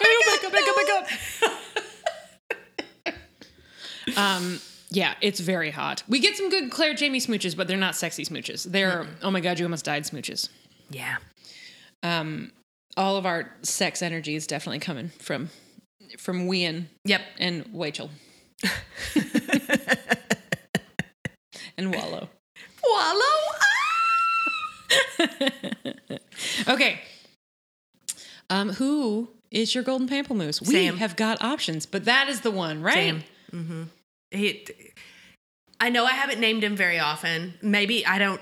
We have. I've named him before. Sure. But I don't think I've named him more than 2 or 3 times. But this one I really think this one might be my favorite Sam episode of the whole series. It's up there. It's up there. And it's what I like about it is often when we're praising Sam, it's this is not showy. It's a at rise all. to the occasion situation, right? Yeah. Like it's like heavy story, and he really meet goes for Brianna, right? Or snake fucking Murtaugh turns around, like shit like that. Murtaugh dies, yes, totally, and he is great in all of those scenes. Yes, but this is just him being being Jamie, and then dealing with some shit, yeah, and not crazy in the moment, heightened operatic shit. Like a difficult life, a joyful life, but a difficult life with a lot of loss and a lot of trauma. Right. All sort of catching up with them at once. But there's that beautiful, oh my God, my fucking brain. The monologue about Abraham. Yes. There's the beautiful Abraham monologue. There's giving Willie his hat, which again, that shit is straight from the books. Mm-hmm. There's the kind of playful but relief of Claire finding him and him kind of like giving her the business, even though he knows he deserves this ass whipping. There's the fun scene with Benedict Arnold, and then there's them stewing about time travel, and then there's the Scotland reaction, him underplaying that. There's all the stuff with Simon. But for me, it's the Abraham monologue, the hat, and seeing Scotland. Yes, those are the three top. But a great episode for him just overall. Yeah, I'm going to give like a little honorable mention, Pamplemousse, for his run on the show to Angus McFadden. Yeah. He was only here for 3 episodes? They were doozies, though. But he's so good and just so impactful. Yeah. He didn't have a shit ton of scenes, but every scene he had was perfect, right? Yep. He's just good. And John Bell was great. John Bell's gotten a lot of praise from us this season, but John Bell was great. Katrina was great. Mm-hmm. Katrina was glue in this episode. Katrina was... holding different stories together. And being the... rock. She was Dr. Denzel's rock. She was Jamie's rock. She was also Ian's rock a little bit. Oh, yeah. Setting other actors up to do great work. Yes. Which is a hard thing to do. And she was doing it a whole episode. Really, really good. Just fucking excellence. Yeah. Seriously, the guy who was just there to be like, he seems like an interesting fellow. Put your hat on. You're captain now. Excellent. Yeah, great. Like really very good. Yeah. Oh, it's wild. Like, I shot him. And then everybody fucking rules. They're all so good. Good job, everybody. Uncle Buck, he had 4 lines in this episode. Still great. It's just great. Mm-hmm. Great. Sophie Skelton, great. Sophie Skelton's best season so far. Oh, without question. Yeah, by a lot. Without question. Yes. Everybody. Well, she has a little bit more to do. And it's not nonstop trauma. Right. Or intrigue, right? Like they're living their lives and their lives are complicated. Mm-hmm. I feel very good about this episode and this season in general. Mm-hmm. So that's it. All right. Well, that's the end of the first half of season 7. We'll be back next year. Randomly. We'll be back next week. Oh, the show will be back next year. Yes, Allison and I will still be talking about shit, but Outlander and will about be back. Outlander. Oh, yeah. Yeah. We are going to do a costumes episode as we always do. There are a couple other ideas we're tying around with, and... Withoutlander Part 1. Yeah, Withoutlander Part 1. There are also... there's going to be a live show at a date to be determined. If you're listening to this now, you know how when you're done watching an episode of Outlander, you just let it run for just a second to hear the next week on? Do that because there's a chance that we will know when the live show is before this episode is released, in which case we'll just tap it on to the end of this episode. But we're going to do a fun variation on our usual live show sometime in September or October. So we'll have other things. I'll do it in the books. We have other things coming up, and then obviously all the other shows, so you can investigate those. Yes. But it's so nice to be excited about talking about Outlander. Yeah. I'm really excited, again, because season 6. I had a great time this season. Yeah. So far. I know we have another half and it comes later, but this has been good. Emotionally heavy without being punishing. Yes.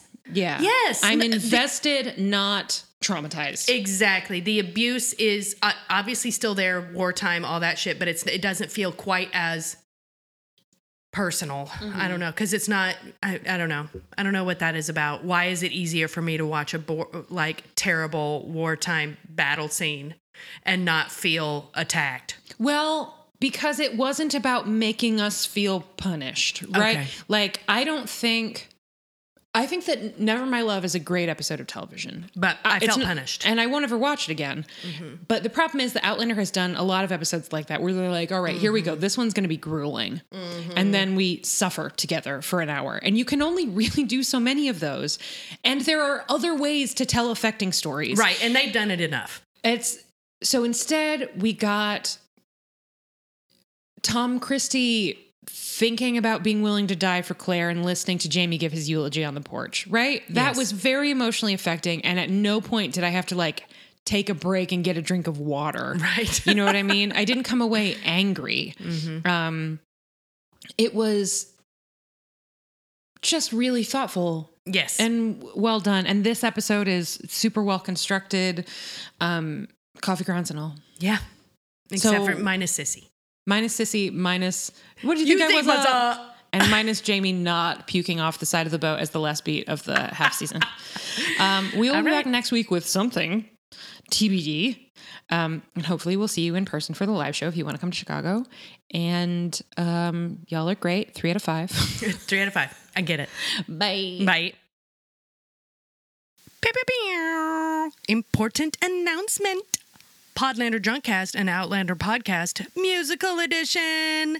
That's right. Our notorious live show, attended by dozens, is back on Saturday, September the 30th, 2023, at Chicago's finest dive bar, the Oasis Tavern in beautiful Rogers Park at 6809 North Sheridan Road. Doors at 11:59 a.m. because, as our man Jordy says, God's tooth, it's not even noon.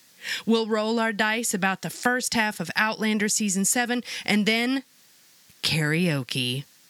Hope y'all can make it.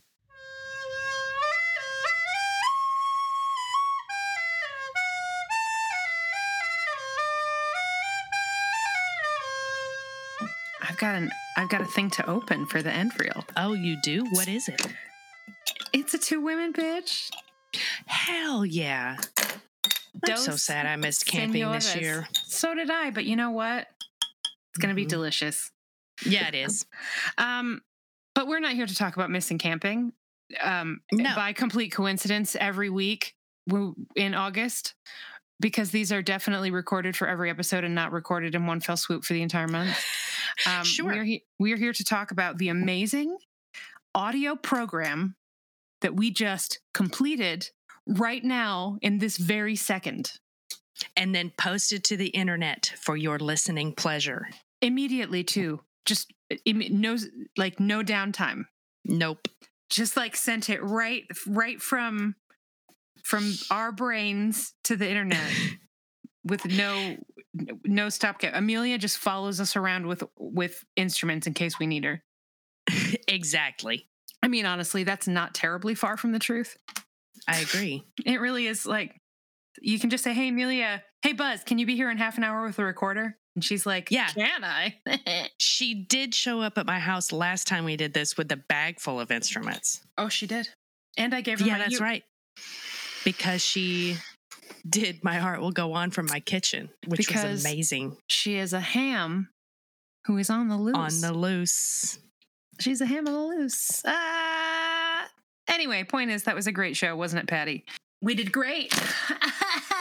We did great. We always do great. And we would just like to tell you a few things so that then we can get to thanking the really great people.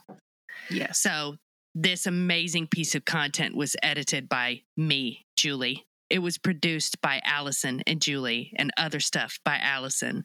Our social media game is tight. And that's thanks to Amelia Ham on the Loose Bazell, as well as all the bad recorder covers. Love you, baby. Mean it.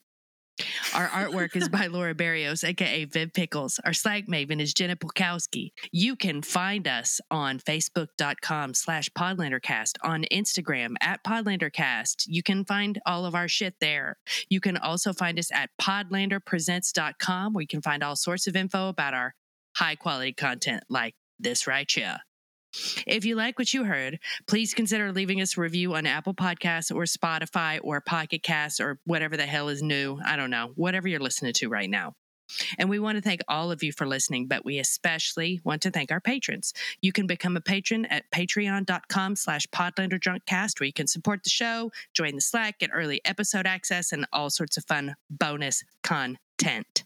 Live streams, baby. You can see so many live streams.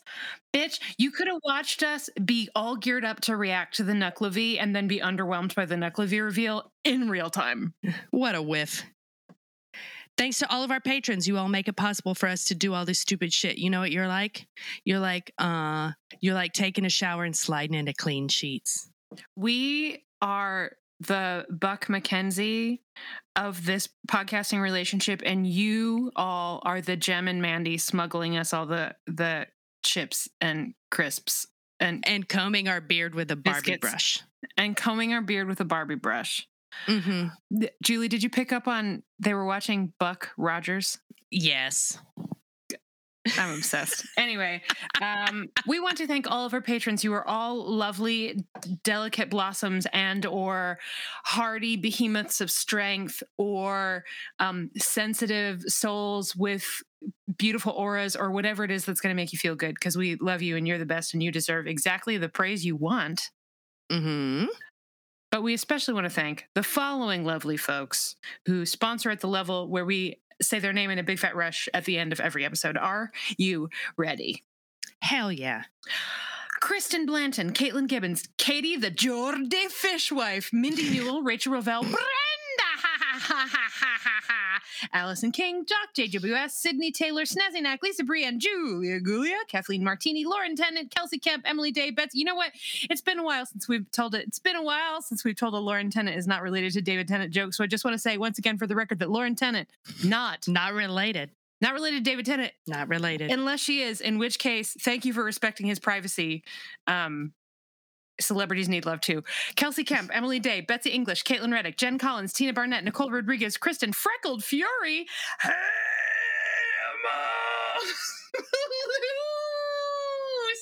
Liz Ann Tinkerbell, Terry Welch, Rochelle Lefevre, Amanda Smith, Amy Gustafson, Rachel Townsend, Kelly Mazzella, Chantel Salters, Tara Lucchino, Viv Pickles, aka Laura, Mary of the Grapefruit, Jenna Bukowski, Ann Gibson, Ruth McCormick, Carol Marlowe, Trish McCrary, Julie DeToy, Jen Lynn, Cannonball, Amanda Newton, Elizabeth Young, and Kiki. The Wise. Stay tuned, bitches, for a mid-season finale live show announcement sometime soonish. We're not in any great rush. The show's not back until next year, y'all. We're not in a hurry to make sure that we get y'all down to the Oasis. To get you all to slip on down to the Oasis.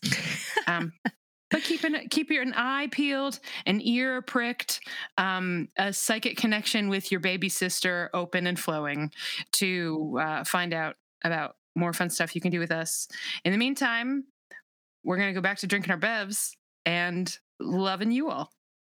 See ya. Bye. Bye. Hi, folks. Let me see if I can sum up Midnight Burger in about 25 seconds. Jesus Christ! It'll be fine. So this is how it ends.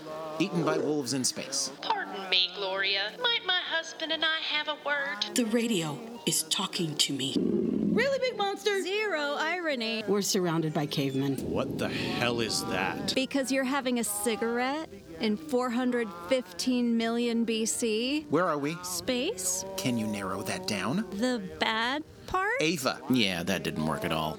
At the nexus of all things, there is a diner. Look for Midnight Burger on your favorite podcasting app or just go to weopenat6.com.